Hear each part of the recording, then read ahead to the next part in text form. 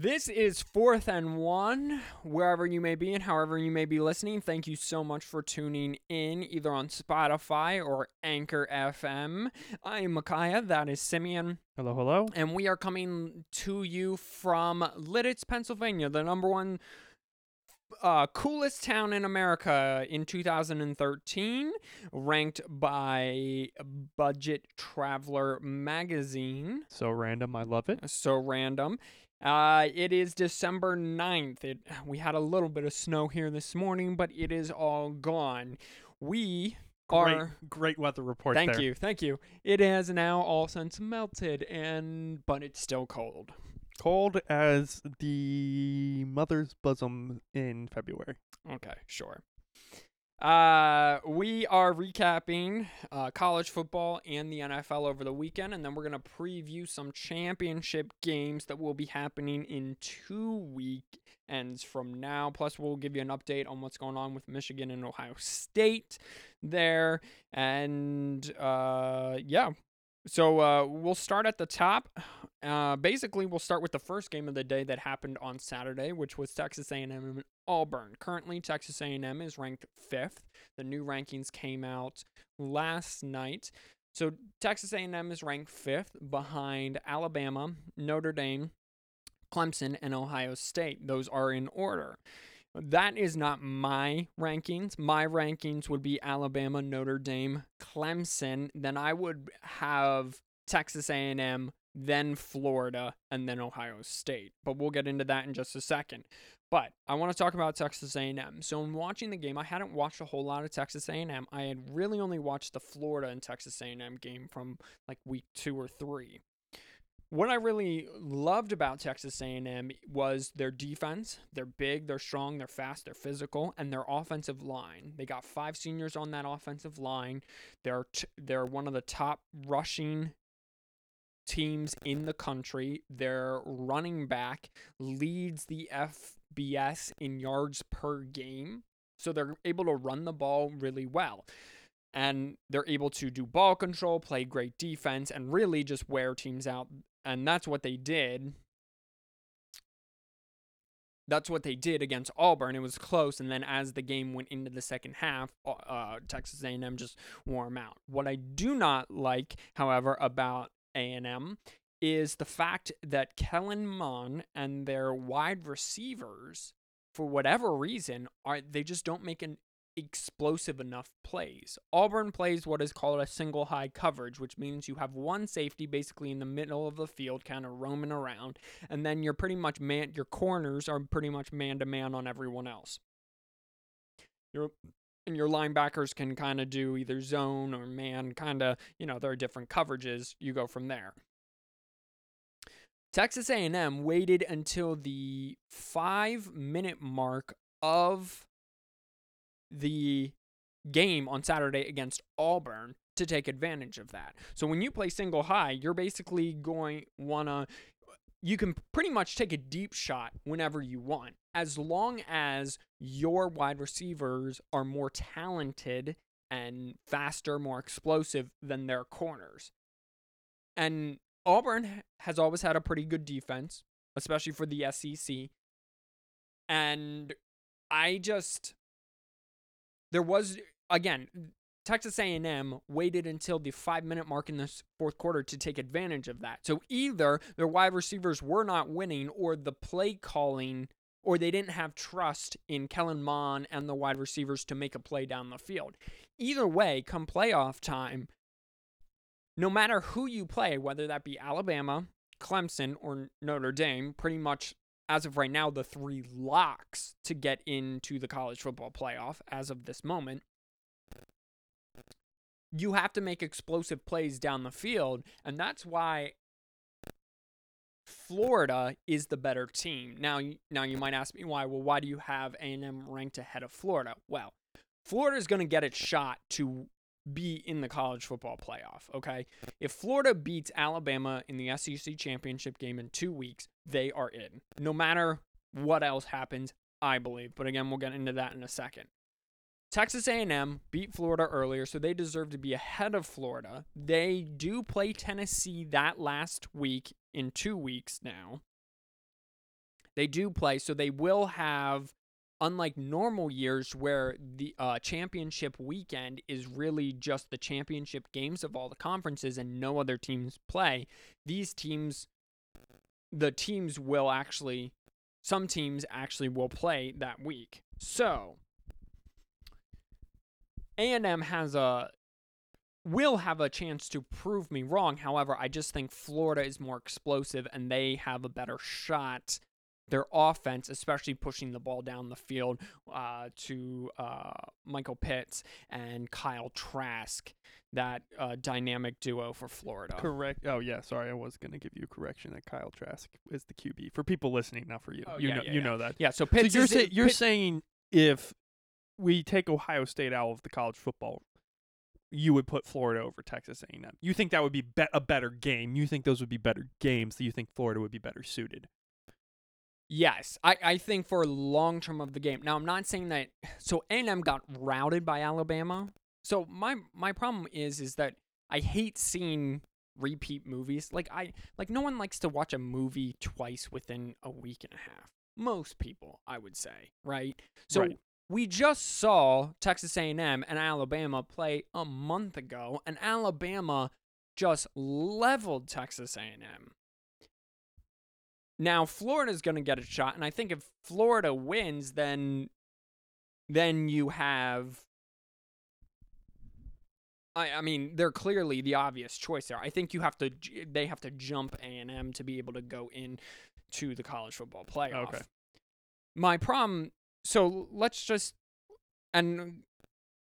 get to Ohio State here. So, Ohio State... The ruling was when the Big Ten started its season, when the Big Ten bailed and then came back on their season, the Big Ten made a ruling you have to play 6 games in order to make the conference championship game. Ohio State is currently at 5. Their game this week with Michigan is canceled. Whether I'm sure Michigan did in fact have a rise in cases, as they're saying, and contact tracing. However, whether they could have fielded a team if they were undefeated, I don't know, or whether they're just saying that this is a lost season, so we're just going to take this opportunity not to get our butts kicked by Ohio State for a 4th straight year. I don't know. But that's neither here nor there. Either here nor there. Now, the Big Ten presidents met today, and they are expected to make a rule change that say you don't have to play 6 games to make the conference championship game, which then would allow Ohio State not to play this week and still, with only playing 5 games, make the conference championship game against Northwestern next week, and then have a shot to win and get into the college football playoff. My thing is, with Ohio State, and let me know what you think, I'm going to have a hard time putting a team that only played 6 games at this point. Ohio State next week will have only played 6 games. Only played 6 games. I have a hard time putting them at 4 because they've only played 6 games. And meanwhile, Florida and Texas A&M have both played like 9 or 10 games. Yeah, A&M played 8 and Florida has played 9. They're both 7. They're both probably going to be 8-win teams come playoff week. Playoff week being come bowl championship week, conference championship week. So right, next week. Right. We both it A&M will be isn't, week 16 if you're on ESPN. A&M isn't playing this week. I believe Florida might be playing this week. I think you are correct. A&M, their game got postponed. Right, their game got postponed. So now A&M will play Tennessee conference championship weekend, which is something new. So the voters, or not the voters, but the committee. Florida's playing LSU this weekend. Okay. They're the 7 p.m. game on ESPN. Okay. So the committee will be able to see Texas A&M next week against Tennessee and see how that stacks up and see how they kind of stack up. But really, all eyes will be on the SEC championship game. But again, I think for whatever reason, they seem to also think that the committee that is, seems to think that Ohio State is a lot better than what they are. And the sample size isn't big enough for that to be proven. Also, the Big Ten is extremely bad this year. And Ohio State's secondary is not very good. This is what I was saying, like you said, at the beginning of the show, was both now, especially the Big Ten and the college playoff committee have a hard-on, is what I said. Sorry for the graphics, for Ohio State. And I just don't think any team in the Big Ten should be in the college. Sorry, Indiana, you probably had the best season out of everybody. Even Northwestern had a pretty good season, but it just doesn't. It will be like them putting Colorado in at number 4. An undefeated Pac-12 team. Well, what I don't understand is you could still set it up for Ohio State to get in if you put them at 6. So if you put them so say you put A&M at 4, right? And you put Florida at 5 and them at 6. You'd want to put Florida, yeah. But anyway, we're not getting into that. Yeah. So if say at worst you do my rankings and you put them at 6, you still have it set up to where if Florida loses, which I think right now betting money is they will lose against Alabama in the SEC championship game. Yeah. And Ohio State wins their conference championship game, and A&M goes out there and looks lackluster against Tennessee, that you then you have it set up where so they would automatically go to 5 because Florida lost, and now it's a debate between Ohio State and A&M has one loss to Alabama, the number 1 team. Well, you don't want to see a repeat of that. Everyone much rather see a Ohio State, Alabama, so just put them at 4. I think that they're doing themselves a disservice because when it comes time for the final rankings, again, 2 Saturdays from now, if Ohio State is 6-0, right, and sitting there at 4 with a conference championship, but Florida beat Alabama and they were at 6 and A&M's there at 5, how can you justify taking Ohio State, a Big Ten winner, right, championship winner, and dropping them to either 5 or 6 and putting either A&M or Florida in at that number 4 spot? And that's assuming they win. This is kind of what they did with the first year with this when they left out TCU, when they had TCU going into the final week at number 4. Yeah. And then they dropped them 2 spots, but they didn't even play. Yeah. You're not the only person saying this either. I saw an ESPN Plus article by Heather something who's saying that Ohio State's going to be the committee's toughest test yet. But no, I 100% agree with you. It's just one of those stupid things that you look and you see just how stupid. Like you have an 8-0 Cincinnati team.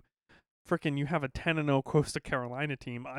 We can talk about them later. You have an 8-1 Miami team. Like, there's so many other better, even an 8-2 Iowa State team I would take over a 6 and I would take a 2-loss Iowa State team. Well, you bring up a good point. Who wins the Big 12 championship? Right. You bring up a good point because both those teams, both Iowa State and Oklahoma, which is the Big 12, and we'll get into a preview in just a minute. I both think that both those teams are more deserving over a Big Ten team. It goes back to your point. I don't think any team from the Big Ten should be included in the playoff this year. Yeah. And to that point, a Pac-12 team. Correct. I just think that they just sorry, Colorado. They butchered it starting late, and then the play of both conferences. The Pac-12 play has actually been better than the Big Ten play. The Big Ten play has been atrocious. Yeah. And it hasn't looked good. It hasn't looked good. And Ohio State has looked the best, but it's kind of like Ohio State is the gold trash bag out of all the other black trash bags. Like it's bad and kudos to Indiana again, and even Ohio State with how they've been able to do. But it's not like they've looked the best, but the SEC, ACC, and even Big 10 and Big 12 have looked better. Absolutely, 100%. Like it's bad when group of 6 conferences are looking better. Some group of Oh, 6 yeah, conferences, teams, and games look better. The AAC and the Sun Belt, head to toe, both those conferences are better than the Big Ten. Minus the Appalachian State Louisiana game. Did you see the? Sorry, not to bring this up. Total side note. Did you see how that game ended? I saw the alert that it was on a blocked field goal. Yeah. So shout out to John Boy Media. He has this really interesting breakdown. They ended up taking an intentional safety because their long snapper kept shoving it over people's heads. So instead of sending it out to punt, okay, there's like a minute 30 left. Yeah. This is Louisiana. This isn't Appalachian State. They're playing Appalachian State, conference champions the past 2 years. Yeah. Their long snapper 4 times in the game shot it over the head of the punter and then the snapper of a field goal. And and the snapper. Mm-hmm. And the catcher of the field goal. So basically the punter every time. And just absolutely ridiculous. So they take an intentional safety and gives Appalachian State they kind of flip the field, but not really. So they were at the 40. They're at their own 40 with like a minute left, and then ended up getting a field goal. And they got lucky by I think a hand got on it, like a blocked field goal or like just a pulled field goal. Well, I mean, Auburn made the national championship game. When was that? 2013 off by of a getting kick six. they got a week prior. They had the Hail Mary that beat Georgia. True. Yes. They blew a 21-point. They made it all the way to the national championship game and almost won if it wasn't for Jameis Winston and Kelvin Benjamin. I forgot about Kelvin Benjamin. In the waning seconds to win that game. Yeah, everyone's forgotten about Kelvin Benjamin. So we're on the same page with 100%. with Ohio State and the Big Ten not being able to, or not worthy enough to get in. What I will say about Michigan, just real quick, is I totally believe if they come out and they say that they're doing this for the safety of the kids, whatever. Do I believe that if they were undefeated... He's out of the league. Yeah, Benjamin is. I figured. Do I believe that if Michigan was undefeated, would they try to field a team this week to play Ohio State? Absolutely, I 100%. Do. I think it is. But you're 2-5 or whatever you are, and you're going to get your butt kicked. You opened as a 29-point underdog. Your coach might get fired at this point. I have a question about that then. They might get fired at this point. He might leave to go to the NFL. There might be a mutual parting ways. Or he might be back, and then you'll have to refigure that situation out. So I do kind of believe that Michigan not intentionally is saying we're not playing, but they are doing the right thing if there was an outbreak, which I'm sure that there were, but they're not trying overly hard to play this weekend, is I truly believe. And yeah. And it's a smart move. So what's your question? So this is on Harbaugh. Assuming he leaves, okay? And I saw an article that the AD will talk to Harbaugh, quote, after the season is over. Right. So I just want to catch everyone up. The problem is you can't let a college coach, go into his final year of his contract without having a contract extension, because then that hurts your program going forward and you can't get the recruits. Go ahead. I was thinking about this in the shower today. Shower thoughts with Simeon. Yikes. You think he's going to go to Detroit, which would be an okay fit. But Detroit has Matthew Stafford, and the Texans have Deshaun Watson, and we know what Harbaugh can do with a really good quarterback. So what do you think's more attractive? The Harbaugh. Do you think it's the Texans' job, bigger state, it's Houston, right? Or do you think it's the Detroit job?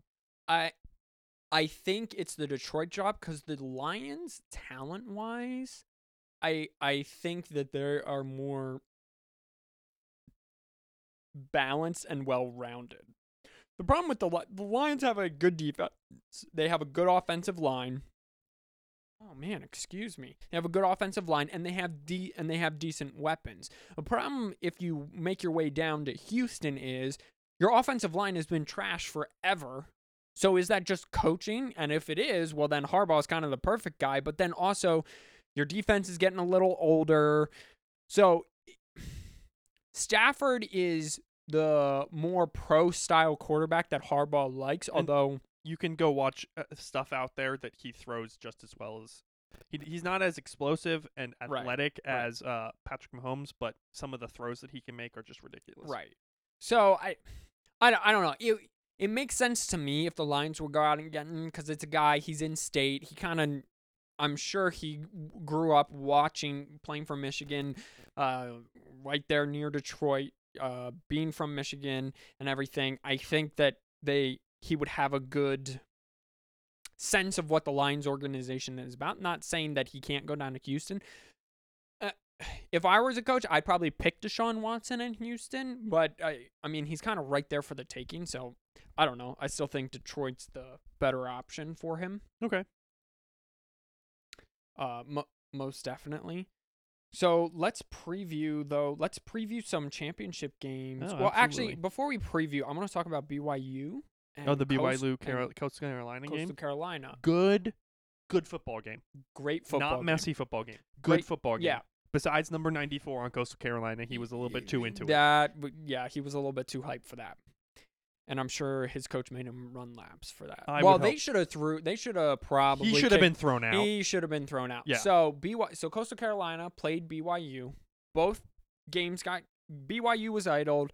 Coastal Carolina was supposed to play Liberty. Liberty had an outbreak, so they're out. So BYU said on 3 days' notice, we'll take the game, flew cross country to Coastal Carolina, and they played at 5 p.m. and that really showcased both BYU, who was undefeated at the time, and Coastal Carolina, who is currently undefeated.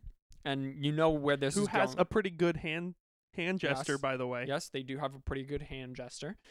They play on a teal green field. Unique. Unique. It's they got a unique name, the Chanticleers. Yeah, which is how you pronounce it. So they flew cross country. It is Simeon's coach to play. BYU flew cross country to take on Simeon's pick for Michigan's replacement of Jim Harbaugh. No, that was Louisiana. Sorry. We had this discussion. We'll talk about it more. Okay. Continue on. Okay. So, but anyway, it was a great game. BYU kind of looked down and out. They really were. Everyone was talking going into the game. BYU was more physical offensive line and defensive line. Well, that was not the case. Coastal Carolina really pushed them around both on the offensive line and the defensive line. Zach Wilson, who's probably going to be a number 1 overall pick, really didn't get anything going downfield, really. And kind of Coastal Carolina's defense was, we'll give you the underneath stuff. You're just going to have to work it all the way down the field. And BYU really wasn't able to do that.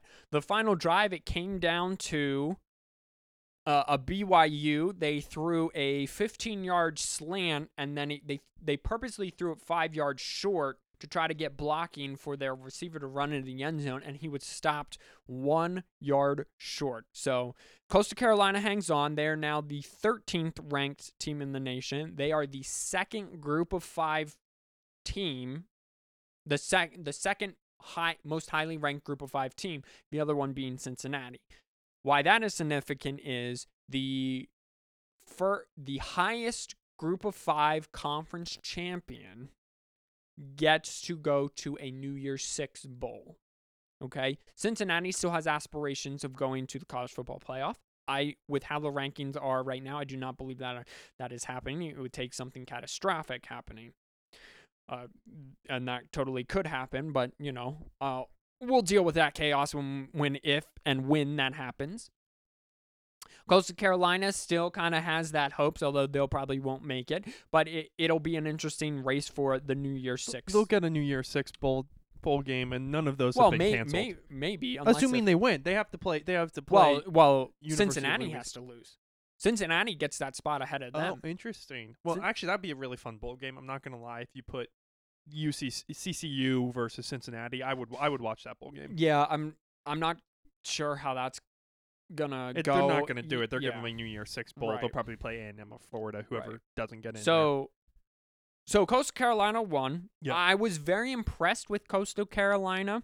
Their toughness, they kind of played that underdog role very well. Every snap they played like it was the last play of the game, and they took care of the ball. Well, their quarterback actually didn't take care of the ball as well as he was, true freshman, but Coastal Carolina really, if you watch that game, dominated that game for a majority of the Mullets game. versus Mormons. Yep, absolutely. However, I think it spoke more to BYU not being challenged all year. And when it came time when they were challenged, especially late in the game against Coastal Carolina, when the game was close and things weren't going your way, the composure, you could really tell that the composure of BYU that you only gain from being in close games all during the year and winning some of those and possibly losing some of those, they did not have. No. And that is a big part to football. That is why, like, if you watch College Game Day, when Clemson, Alabama, Notre Dame, take your pick, when they're not in close games all year, like say it's the first 5 weeks, and they're in a normal year, they're blowing out 2 cupcakes, and then they get an easy portion of the ACC, and they just run through. I'm using Clemson here, and they run through those, and they're winning both those games by 25, 30 points. And then about week 8 or so, you get this team, say they play Notre Dame, and you're like, well, we don't know how they're going to react if the game is close late. Right. That's the biggest question mark. And that was my biggest question mark with BYU. Well, what happens if the committee does put BYU in the playoff, but they haven't been in a close game yet? What is it going to look like when they go up to Alabama and come 8 minutes left in the third quarter, they're down 24-21. And Alabama has the ball, and they need a stop because Alabama's just scored 14 straight points and they have all the momentum. How are they going to respond? Well, we got our answer. BYU did not respond well. And I think if this was an earlier game in the season and they had lost this game, it's a growing game for them, and they'd be able to use that and learn from it and then grow and be able then when a game like this comes back around, they'd be able to win this type of game. But they're not going to get that chance until maybe bowl season. So yeah, I mean, if you look at the first 3 games for the BYU Cougars, they put up 148 points. Okay. That's through week 4 because their Army game was postponed. Mm-hmm. Their opponents put up exactly 24. Right. They had the best point differential in the FBS. Well, their closest game was against University of Texas San Antonio, which the final score was 27-20. Isn't that UTEP? The Roadrunners. No, San Antonio. That's UTEP, yeah. The Roadrunners, who are currently 3-2, which actually is kind of surprising how well they played against BYU then. But everything else, there was not a single close game up until the Chanticleers. Right. Their last game that they played was against the North Alabama Lions, which was a 66-14 blowout for BYU. Right. So, if you're a fan of any football team, really,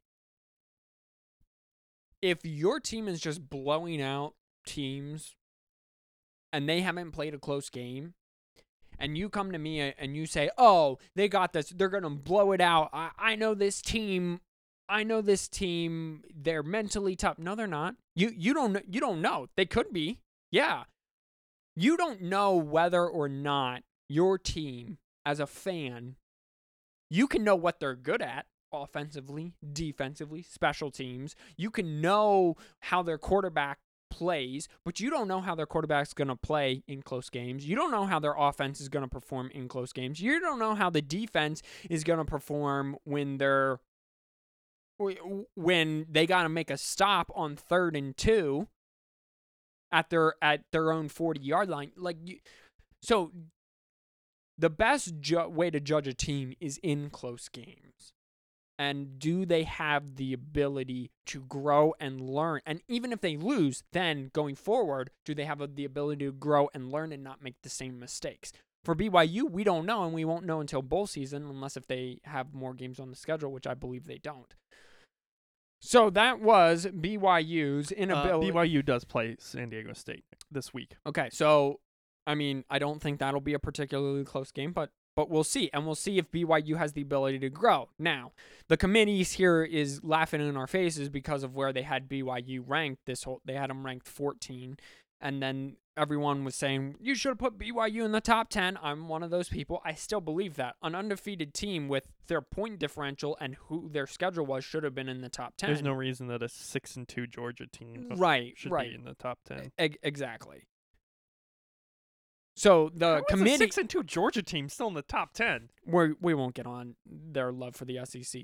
So BYU,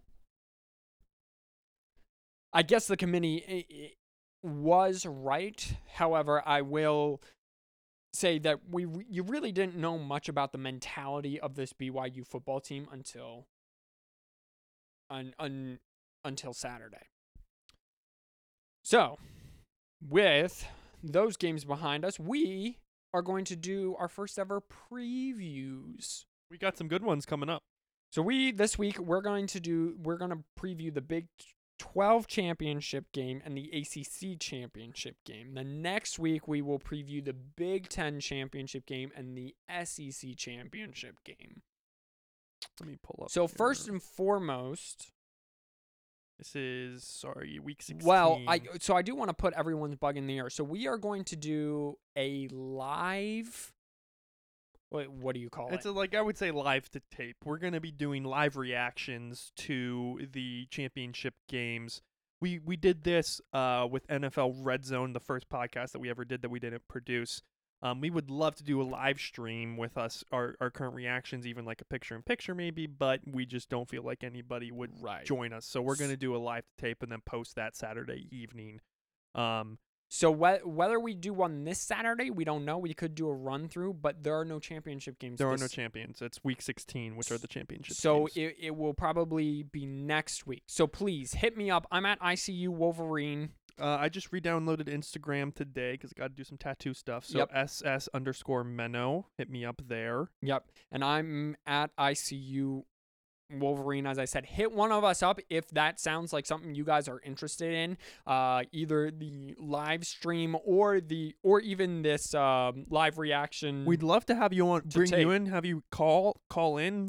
Yep. And talk to you a little bit, have some fun with you guys. That's fine. I have been told I am a fun guy to watch football with. He's a joy. So, let us know what you think about that idea. Pure pleasure. Pure pleasure. Get out of here. So let us know what you think about that idea and hit us up. Terrifically tantalizing. Are you done? Yeah, I'm done. Okay. I could keep going. But also, hit us up about anything else about the podcast, topics you want us to cover, games you want us to preview, things like that. Just we'd love to hear from you guys. Let us know. Let us know that you're out there. Yeah. So anyway, the Big 12 championship game. It is one University of Oklahoma, and in the other corner, it is Iowa State University. For the first time ever, it is Iowa State University in one corner. Yes. Interesting. Mm-hmm. And in the other corner, we have the defending champion and team that will be here many more times, I'm quite sure. Yeah. The University of Oklahoma. So. Deep in the heart. Oh, wait. Wrong state. Wrong state. So first and foremost, I want to say Iowa State won the Big 12 regular season title. Okay, this is the championship game, though. I do not have time to get into the backstory of why the Big 12 added this championship game. However, in earlier podcasts, was down on Oklahoma, and I said the problem with Oklahoma is they're not running the football. Their defense sucks. Still, and Spencer Rattler is not the mature QB that Lincoln Riley is used to playing with. As the season progressed, and in previous podcasts, I believe that I have mentioned Oklahoma. Oklahoma started running the football, playing much better defense, still not great, but much better, tops in their conference defense, and Spencer Rattler stopped turning the ball over. And look at that. Their offense started humming. They killed Oklahoma State. They've been running through. They play West Virginia this week, and then Iowa State next week. In the other corner, Iowa State. I talked about them last week. Matt Campbell, he would be my choice to take over the Michigan program. Well, my choice is actually Hugh Freeze, but outside of Hugh Freeze, my choice is Matt Campbell. What Iowa State does well is Iowa State has the leading rusher in total yards at running back, Breece Hall. He's a Heisman contender. They have a quarterback who doesn't really turn the ball over and likes to push the ball down the field and can use his legs a little bit, Brock Purdy. They do not beat themselves with penalties or stupid mistakes, and they play solid defense. Iowa State is the very definition of a complementary football team. All the units, special teams, offense, defense, complement each other very well. They normally win the time of possession because they like to run the ball a lot. They're able to do play action, take deep shots down the field. Their defense is very stout. So this is really. And they've also had close games, and they're poised. Right. They're kind of used to being in close games. Now you can say, well, they haven't blown anyone out, and that's not true. They blew out Kansas State 45-0. They pitched a shutout. Okay, this past week. Besides that, who did they blow out? Anyone? No, not this past week. That was in November. Kansas State when Iowa State blew out Kansas State. And they blew out West Virginia. And they blew out West Virginia. They kind of blew out Kansas. Well, okay. Well, don't count Kansas. And kind of Texas Tech 31-15. I don't know if you'd count that. I think that game was a pull away late. Okay. Yeah. So Iowa State, they're not flashy. Yep. But they're solid. Right? Yeah. It's kind of like, you're looking at the ticker at the bottom of the screen watching the other game. Oh, it's 14-14. And then you look down, and 5 minutes later, it's 28-14 because they got to score, got to stop, and then got to score again. And right. They just kind of always are – they're hanging around always. The one thing to this game, and I think who wins this game is who does this better. Who runs the ball better? Who is able to run the ball better? Is it Oklahoma, who has Ramon Stevenson back in the backfield, who's averaging 6 yards a carry? Or is it Breece Hall? Like I said, he leads the nation in rushing, and he's a Heisman contender here. Won't win it. Kyle Trask will win it, but he's a Heisman. He'll probably make it to New York, I'm guessing. Or they're doing virtual New York, so he'll make it to the virtual whatever.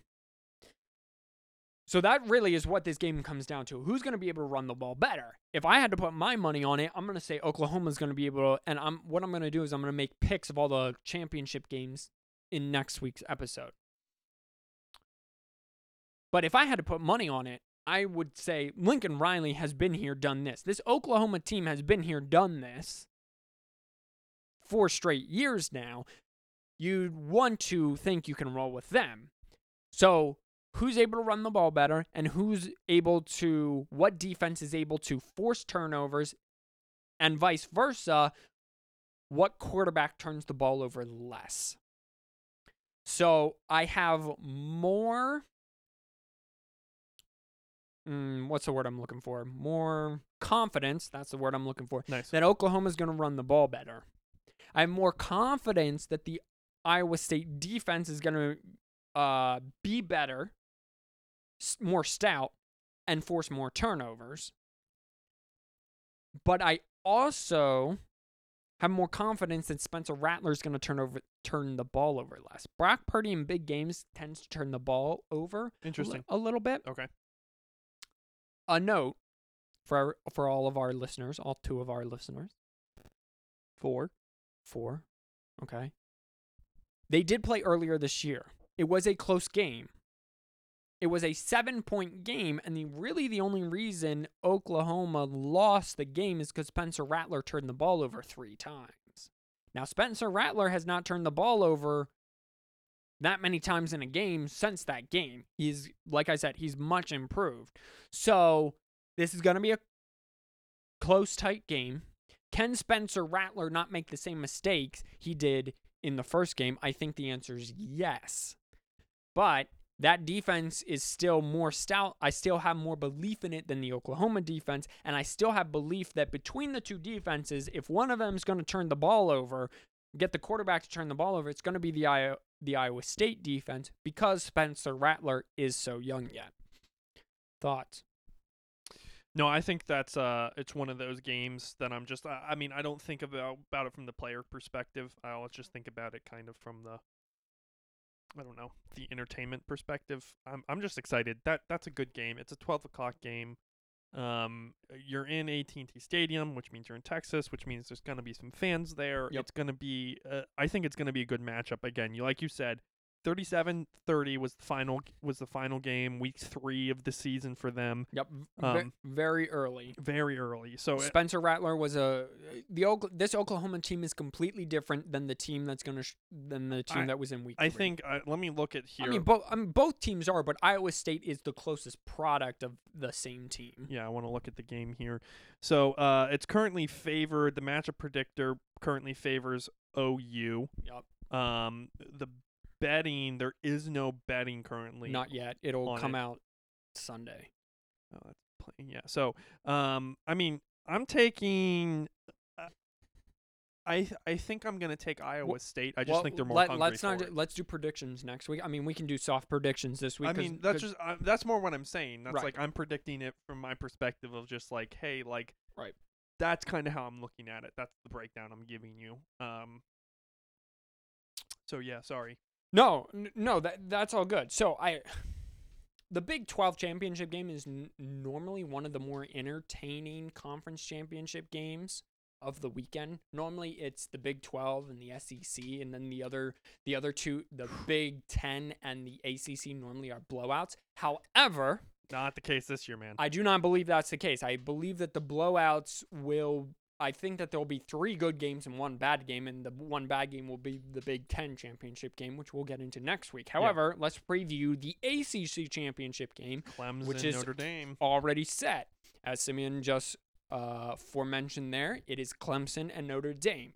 They played a month ago. Oh, let me look here. I think Beginning of right. November. Beginning of November. So they already second overtime.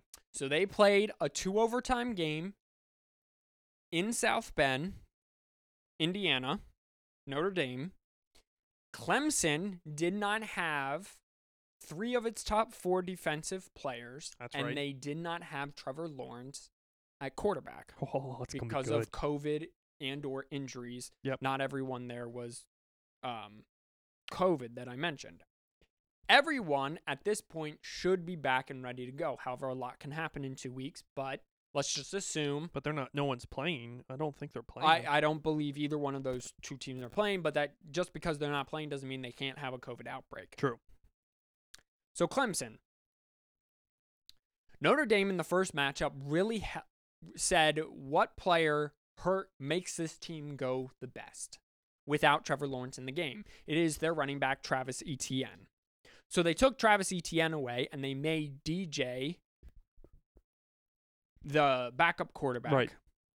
The other 5-star backup quarterback. The other 5-star backup quarterback. Throw the ball for 400 yards, which he did. You let him come back.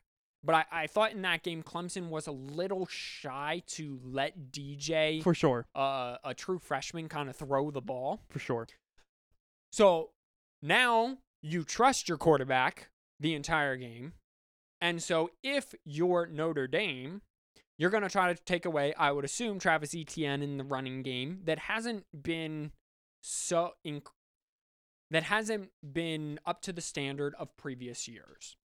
Okay? So you're going to try to take away that, and you're going to say, okay, well, now you're going to say, well, okay, Trevor Lawrence, you beat us. Well, I'm not liking those odds at all, but they're better odds than letting Clemson control the ball, control the clock, and run the ball down your throat the entire game. Notre Dame, meanwhile, is going to live on what they do best. Their offensive line has a whole bunch of seniors on it.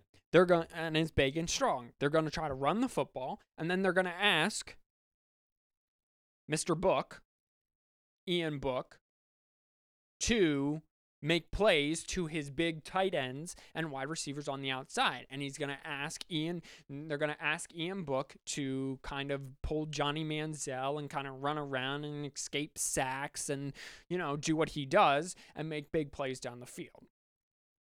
So the key to this game is, can Clemson stop the Notre Dame running game? If the answer to that is yes, I believe this game becomes very simple for the Clemson defense. They were not able to do that in their first matchup. For Notre Dame, you're going to have to pick your poison. Yeah. You either stop ETN or you stop Trevor Lawrence. You can't do both. It's impossible. So my guess is they're going to probably try to stop Travis Etienne again. So the key to that matchup is, can the Notre Dame secondary hold up enough in the red zone and force field goals instead of touchdowns? Interesting. Okay. If the answer to that is yes, I think Notre Dame has a real shot here. Now, I think the rankings get super interesting if Notre Dame beats Clemson again. Do you drop Clemson out? Yeah. Because I think that's the only way that Ohio State gets in. Interesting. Yeah, and if Florida beats Alabama, I think it gets even better. Sorry, Simeon, the producer, has to take over here. Duke is stressed out a little bit. He chases his tail. This is the dog, but he is a good boy and is cute and has corn on the cob in his mouth right now. So he's good to go. He's good to go. Okay, so that's the right now. Oh, excuse me, I burped right into that mic. Right into it. Right into it. I think right now the FPI predictor would probably favor Clemson. The betting also would probably favor Clemson at this. The spread is 7 points right now. It's 7 points right now. It is 7 points. Excellent. In Clemson's favor? I think, let me just double check that again. Yeah, they're -7. Yep. Excellent. So that's exactly what I thought the spread would be. So I think that and the Big 12 championship game is going to be very entertaining. I think the SEC championship games, which we will preview next week, is going to be very entertaining. I think the Big 10 championship game is going to suck. What do you think of? That's fair. What do you think of the Sun Belt championship game? So that is also a rematch in between the Raging Cajuns. Are we previewing that next week? Sorry, I didn't hear you say that. We can preview it. Yeah, we might as well just. Okay. I mean, that is the only game that does not have it's not getting played right now. It's currently scheduled. It's not a neutral. It's not a neutral site. First of all, it's a home. Yeah, it's at home for Coastal Carolina. It's at 12, and it does not currently have a network. Now I'm assuming it would go on ESPN network because they only have it. They only have ABC. That's the Big 12. That's the big. I would assume they're gonna put it on ESPN. I would assume that's where I would hope they would put it. Now, the 8:00 game on ABC is also currently open. Normally they save that for the ACC. Well, see, but that's on ABC for 4:00. At 3:30. Yeah, that's a 4:00 game. I'm a little bit surprised that's almost not on. I'm looking on ESPN right now. Well, and I'm a little bit surprised that's almost not on NBC because it's Notre Dame. Well, Notre Dame only gets home games broadcast on NBC. And they're at Bank of America Stadium in Charlotte. Yeah, so that's just interesting. We'll preview that next week, but I thought you'd be interested in that. Along with the 8 p.m. game is on CBS. What do you think? I have a question for games this week. For you, just one. It's sure. It's a classic game, which is why I have to ask it. It's the Army Navy game this week. Mm-hmm. The Army the spread is +7 in favor of Army. The money line is 2 plus 235 for Navy. 9 is 290 for Army. The Navy beat Army. Over under is 38. Army has 2 losses this year. One to Tulane, the other to So what's your question here? You're giving Cincinnati. me all these facts. What's your I'm question? just wondering who you're picking. I'm giving you all this information so I can. What's Navy's record? They are 3-6 this year. I'll take Army then. Yeah. Great. Wonderful. There's just an interesting thing. Anything else that you wanted to preview? I'm sorry, I don't have the. I was No, trying to pull up the schedule I don't think so. I think we can. for week 15. My friend just texted me. He's always behind. He's an Ohio State fan, and he texted me. He goes, "Suck it." That they'll be able to play in that Ohio State will be able to play in the championship game. And I said probably shouldn't make the playoffs still. You're only gonna play 6 games. Like, come on. But anyway, how long have we been doing this, by the way? We are at almost 50 minutes. 50. Yeah. Oh wow, we hit that hard. We hit it hard. Just quick wrap ups before we move to the NFL for you. Real quick. Jamie Chadwell is the head coach of Coastal Carolina. That's what Makai was bringing up. He does have some NCAA violations when he was the coach at Charleston Southern, as does the crosstown rivalry in the Citadel. Just thought I would give you that information. He was at Charleston Southern before Coastal Carolina. He turned it around in 3 years there. Billy Napier is the coach of University of Louisiana. He turned it around as well. He was at Alabama for 3 years as the wide receiver coach, 2013 to 2016. Then he was at Arizona State as the offensive coordinator, quarterback coach before coming to University of Louisiana. He was also at Clemson before what's-his-face took over as well. So, yeah, just that would be my pick if I was picking as well. And the last thing before we move to the NFL is go ahead and if you're a soccer fan, it's almost the end of group stages, so we're almost in the tournament for the Championship League. So just a heads up, Liverpool is currently losing? Okay, no one cares. They're tied. They finished. They tied 1-1. So great. Wonderful. I always throw in some soccer. I know Wonderful. you hate it, but I also throw in some soccer. So no one cares about that. So Wow. here we go. Hurtful. So the Jets found a new way to lose. Oh, that was hilarious. Like, it was such a horrible way of losing. So the Jets are up 4 to the Raiders at home. The Raiders have the ball at the 50-yard line or whatever. They are about to win their first game of the season. And there's 4 seconds left. One more play, basically a big throw. The Jets, instead of playing a prevent defense, which a prevent defense is you basically only rush 3 people, and then you have 8 other players basically standing in the end zone, ready for the Hail Mary. Hang on. Sorry, he was licking his spot on his leg. My dog chews his leg open, and so that's no fun. So if anyone has any suggestions to that, so I have to just make sure that he doesn't chew that open. So anyway, the Jets, instead of playing prevent defense, decided to blitz 6 guys, which left Henry Ruggs, the fastest guy on the field, in one-on-one coverage, which was blown. One-on-one coverage. Well, it was a good route. It was a stop and go.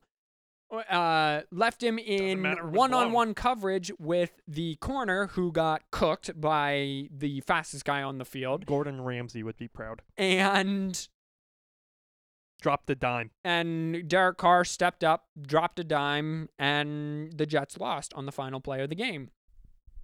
So yay, Jets. So the Jets sucked. Then they fired their defensive coordinator, which I'm not still sure because of that. Which that's fine. Why didn't you fire Adam Gates? Just fire the whole coaching staff. Right? Like just fire. Let the players play. Yeah, let them play pickup for 2 weeks. Yeah. Just whatever. 4 weeks. So that happened. The Raiders are in playoff contention because of that still. Meanwhile, the Eagles, who I mentioned a couple weeks ago, have almost a worse outlook than the Jets at this point, which is hard to believe. Finally benched Carson Wentz. Carson Wentz was benched in the second half against the Packers, and he then is benched for this week for Jalen Hurts. My only problem with that is, so quarterbacks, real quick, quarterbacks just don't all of a sudden just start sucking. Like, that's not a thing. Like, it might be a thing with some quarterbacks, like they get the yips all of a sudden, but 99.8% of quarterbacks don't just all of a sudden start sucking like Carson Wentz has this year. The reason why Howie Roseman, the Eagles general manager, drafted Jalen Hurts was he said that they valued the quarterback position, and basically he said that Carson Wentz can't stay healthy, which I have ranted on in previous podcasts that Carson Wentz really has only ever missed 8 games of his entire career because of an ACL and a broken back. And then he was knocked out of a playoff game because of a dirty hit from Jadeveon Clowney. He willed his team into the playoffs last year with lawn chairs and deck furniture at wide receiver.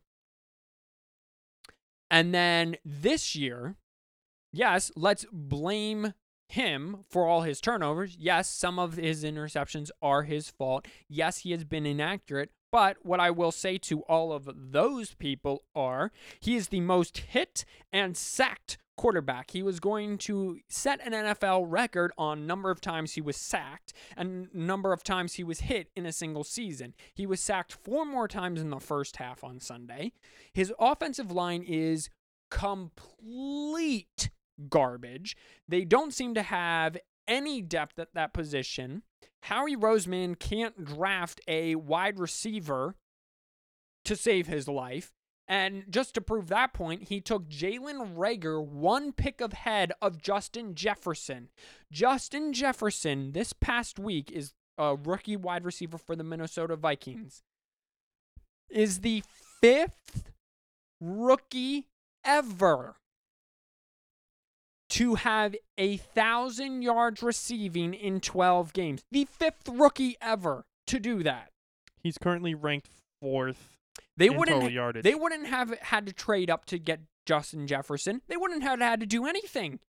All they would have had to do is pick Justin Jefferson. Oh, and by the way, you're taking it out of a LSU is a wide receiver factory. So LSU the year before, there a whole bunch of wide receivers came out. Yeah, well, so they were young, but they're talented, and Justin Jefferson was the senior that was the slot guy. Well, the analysts are like, well, in Peterson's offense, the slot is really maintained by the tight ends. Okay, well, that's nice. Well, Justin Jefferson's lining up on the outside for Minnesota, and he seems to be catching touchdowns. He is tied for 12th at the spot with 7 TDs on the season. He averages 17 yards a catch, which is 4th in the NFL. And he is 21st in the NFL with 61 records. So he's doing a lot with a little. A lot with a little. It's ridiculous. Howie Roseman, he drafted a offensive lineman to replace the Hall of Famer Jason Peters. That makes sense. At left tackle. Yeah. So he sucks and hasn't seen the field in 2 years either. So Howie Roseman, in his last 2 drafts, his best draft pick is Miles Sanders. That's it. Yeah. So it's not looking good, Eagles fans. So the problem is, my problem, it's not Carson Wentz. It's coaching, play calling, number 1, offensive line coaching as well, and the GM. GM at very least has to go, and I'm not sure that when you get benched as a quarterback, do you trust the head coach then when things are not going well and you have a 2-interception game not to pull you, especially for a guy like Jalen Hurts? Listen, if Jalen Hurts goes out and lights up the world, great, so be it. I'm not seeing it against the Saints defense and how putrid that O-line is. It's ridiculous. Yeah, the Eagles are really young. I don't think they're the youngest team in the NFL, but they're really young. And I think if you just kind of want to say that, like Micaiah's point, I'm just backing him up on that, is you're putting a bunch of young guys out there who don't necessarily know what they're doing. So, yeah, there's that. And Justin Jefferson has over 1,000 yards, and that's 4th in the NFL. And the only other 5 are like OBJ, Randy Moss, I don't know, Jerry Rice, and these are to his point. Sorry, yeah. This is to your point to the youngest people who have gotten to it. The 5 rookies that have ever done it. Yeah. And you have to remember is LSU Jarvis Landry. OBJ. I can't. There's like Yeah, a list of other. There's a yeah, list of names who are current. LSU has always produced great receivers, and for whatever reason, Howie Roseman went with a guy who could return punts as well. That's Or, helpful. yeah, that's so helpful. It was so helpful that even when he returned a punt for a touchdown on Sunday, Jalen Reagor finally did something. They still ended up losing. Yeah, well, I mean, yeah. Jeez. Speaking of Jarvis Landry, so the Browns are good. Is Baker good? He looked good on Sunday. He did. He looked the best he's ever looked on Sunday. That's from what I've seen that's him. what everyone's saying. So his coach said in the previous 3 games that they played at home, they didn't score a lot of points. Baker didn't throw touchdowns. But his coach said Baker's playing really well and really efficient. The weather, because they were having these 50-mile-an-hour wind gusts, aren't letting us throw the ball. We're being a ground and pound, and Baker's basically just going to have to manage things. And then they got in good weather finally. Yeah. And he lit it up. Yeah, Nick Chubb, 80 yards, 1 touchdown. That's the Browns running back. Baker, 25 for 33, 434 yards, 4 touchdowns. Yep. So I told you a couple months ago at this point, that Baker was the problem in Cleveland. I'm not sure that's true anymore. Is he a guy that you can play that I would pay top dollar to, top quarterback money to? No, I don't think he's proven that yet. But Baker definitely is. He's definitely steering the ship. He's guiding the ship. Now, when you guide the ship that is as talented and is a run-oriented defensive team like the Browns, you can win a playoff game that year. Heck, Ryan Tannehill's doing it down in Tennessee, the team that they just annihilated. But so they just had probably their biggest win this season. They're 9-3. They clinched a playoff berth. They're going to playoffs. Whatever. Great. Baker's best game. How do they look the next couple weeks when they play the Bills, the Steelers, and the Ravens? They technically haven't clinched a playoff berth. Well, okay, but it's coming. With Tennessee losing and Las Vegas losing, yeah, they've basically clinched a playoff berth. So Indianapolis Colts so can't win a game. So I want to see how he is against the better NFL defense. The Titans have a good defense, but the Steelers, best defense. Ravens have a great defense. They're playing another team that's in there that has a really good defense. They play the Ravens, the Giants, the Jets, and the Steelers. So the Giants, speaking of, you're welcome. Are they any good? I don't know. Are they good? Are they bad but good? What I do know They've about turned it around in the second half of the season. 100%. They're a playoff team, I believe. Well, yeah, that's usually how that works. Right. The problem I have with the Giants is you make the playoffs, great. Saquon Barkley comes back. You draft a receiver maybe. Or you get a receiver, you shore up the wide receiver because right now they're lacking running back and they're lacking skill position on the outside. Their defense, top-notch, special teams, great. The problem I'm having is right now, and the Giants fans I don't believe are looking, I'm not quite sure that Daniel Jones is the guy long-term. I didn't think he was the guy long-term out of college. The problem I have with Daniel Jones, I still feel like he's not a polished passer, and he doesn't have to be at this point in his career, and that's fine. But I've seen no growth with him passing the football. Growth running the football, yes, he's a very skilled runner and a very underrated runner. I think a lot of people did not realize how athletic he was coming out of college. If I'm a Giants fan, and I'm going to warn you, Giants, do not get caught up on making the playoffs this year and maybe even winning a playoff game because you get to host one in cold New York. Don't get caught up from the fact that that before the season, midway through the season, you were still unsure about Daniel Jones. Just because you're a playoff team does not mean you're sure about Daniel Jones. It means that Daniel Jones can get you to the playoffs. It doesn't mean Daniel Jones can get you to a Super Bowl. You know what I forgot? Sorry, I have to say this real quick. Do you know who their offensive coordinator is? Yeah, it's Jason Garrett. Jason Garrett, yep. So he's he has a good track. Jason Garrett has a good track record with quarterbacks. Their quarterback coach is, I don't even want to try to pronounce it. He was an assistant quarterback coach in Miami last year, and he was an assistant quarterback coach for 4 years in New England. Right. So yeah, whatever that's for. So I'm not sure that Daniel Jones is the answer. I'm not sure he isn't the answer, but I think that Giants fans don't get overhyped just because you might make the playoffs. Because you weren't sure with him about him a month, 2 months ago, and I'm not sure that just because you're winning now and he's playing a little better, he's the answer long term. I didn't know that. First of all, their coach, New York Giants. Before you move on to your next point, Joe Judge. Yeah. He's a Philadelphia guy. Yeah, he was with the Patriots. Yep. Yeah, he's special teams coordinator. He was the special teams and wide receivers coach. Yes. So cool. Anyway, continue on. So the Giants beat Seattle on Sunday. Meanwhile, Seattle, what are you doing? Like, come on. Fix this. Your clock is ticking. I commented on this. Tick, tick, tick. It's ticking even louder. Do not waste prime Russell Wilson.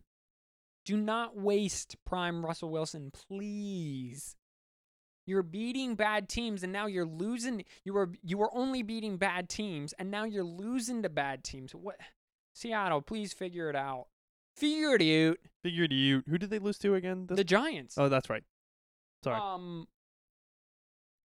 Steelers finally lost. So the 1972 Dolphins, the only unbeaten team the team to go undefeated and win a Super Bowl, are safe again. They lost to Washington. Washington's a lot like the Giants. They've been playing better ever since Alex Smith. And again, Ron Rivera. Oh, I had a gut feeling to go. Like, come on. Like Dwayne Haskins. Like everyone knew Dwayne Haskins wasn't the answer. But whatever. Washington, though, is in a more rough place, I think, future-wise, because of their quarterback situation. They have to understand it's 4 years. Right. Daniel Jones, at least, you have a few more years with Daniel Jones, right? So you can kind of take next year to figure, really, if you get Saquon back and get a legitimate receiver, and then see what Daniel Jones is. Don't be surprised if either the Giants or the Washington sells their soul, trades up, and sells their future for Trevor Lawrence or Justin Herbert. That's not it. Justin Fields. Justin Fields. The problem I'm having with Washington is Washington has good receivers, Terry McLaurin. They have good running backs, Antonio Gibson, McKissick. Great defensive line. Your quarterback, though, Alex Smith, he can hold it down for 2 more years maybe, but you got to draft someone. You got to get someone in there for sure. So good for Washington. Steelers, you were begging to be beaten. All the other games, you play down to your opponent. You always play down to your opponent. That's why I had Kansas City constantly ranked ahead of you. Yeah. So because you lost, Kansas City basically clinched the playoff berth. Real quick, just over Washington. Shout out to Alex Smith being a boss.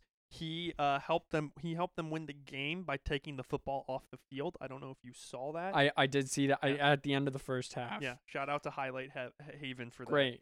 So I want to wrap up here just with 2 things. First of all, Floyd Mayweather is an undefeated boxer. He is I don't know what he weighs out, but he's one of the best boxers of all times, depending on who you ask. Probably is one of the best boxers. He loves his money. Loves it. 100%. Big fan of it. Big fan of his money. He is going to fight a YouTube star. Logan Paul? Jake Paul? Logan Paul. I have no idea. It's Logan, I think. He's going to fight a YouTube star for money. Again, a YouTube star in an exhibition. A YouTube star knocked out an ex-NBA star, Logan Paul. Logan Paul knocked out Nate Robinson, and now all of a sudden, because it got a lot of views and money, and that's views. They both made $600,000 off of that fight. Right. So off of that fight. So you put Floyd Mayweather against Logan Paul. It's not going to go well for Logan Paul. It's going to make him a bunch of money. it's going to make Floyd Mayweather a bunch of money, which he loves. So good on there. But why would anyone watch? Like, no real boxing fan's going to watch this. Meanwhile, my dog is going That's crazy. not true. Real boxing fans will watch this because they watched the last one. I don't think that's true. Yeah. Listen, I'm sorry. I know it's ESPN, but when Stephen A. and Max Killerton or whatever that white guy's name is, have a whole segment on this, boxing fans are going to watch this. Okay. Boxing fans aren't going to like it, but they're going to watch it. It's going to be They watched the Mayweather McGregor fight. Okay, that had more intrigue to it. My problem with Mayweather has always been he's a defensive boxer, so he'll just out technique you and he won't really knock you out. If he knocks out Logan Paul, then yeah, but like, come on. So we gotta wrap up because my dog is going crazy. He wants water. He's being a child. Sorry. Last thing, real quick. The NBA issued a new thing going forward that NBA coaches no longer have to wear a dress shirt, tie, and jacket on the sideline. Why was that still a thing? Well, it's really the only sport that still required that. The NFL hasn't required that since like the 60s or the 70s. Well, you're right. Like, why was that a thing? Like, the NBA, it's never been, the NBA coaches, it's never been. So I guess people argument, oh yeah, you want a good impression for the head of your organization. The head of your organization is not the coach. It's your star player, whoever that be is. It's LeBron James. It's still Kawhi Leonard. No one cares who the coach is. No. If I ask a casual basketball fan who was the coach of the Los Angeles Lakers last season, what do you think they would tell me? Tyronn Lue. Do you know the answer? I don't actually. I know it's not Tyronn Lue. So even the guy, the more basketball savvy guy out of the two of us, doesn't even know the answer. You know the answer? It's Steve something, isn't Nope, it? it's Frank Vogel. Oh, that's right. Sorry, I thought he was the GM. So more to my point, great. My producer Simeon just proved my point that why was that still a thing? NBA coaches wear whatever you want because it's not about you. Well, the players can literally win games without you. You're not wrong. I know we want to wrap up here. I just want to history. So, MLB, they wear a uniform. Yep. They used to wear suits. They can wear whatever they want, but they wear a uniform. Yep. NFL can wear whatever they want. Yep. You'll see a mix in soccer. Sorry to bring it up. Yep. Of suits and like athletic wear. Yep. So yeah, I don't know why the NBA was stuck in the 1950s. I don't know either. So on that note, this has been 4th and 1. Thank you, everyone, so much for tuning in. We will see you next week when we preview the conference championship, more conference championship games. Again, hit us up. I am at ICU Wolverine. He is at SS_Menno. Hit us up for whether or not you would like to do a live stream, or if you would like to do that live to tape sort of analysis of call in of the championship game, what you want to hear from us, or if you don't want to hear anything from us, tell us to shut up. Just let us know you're out there. But thank you so much for everyone listening in. It's getting cold out there, everyone, so bundle up nicely. Remember to wash your hands. If you're feeling sick, stay home. If you're not feeling sick and you don't want to be around anyone, stay home. Staying home is always a good option. But anyway, everyone, I hope you have a wonderful week. I'm Micaiah. That is Simeon. Take care. God bless. Peace out.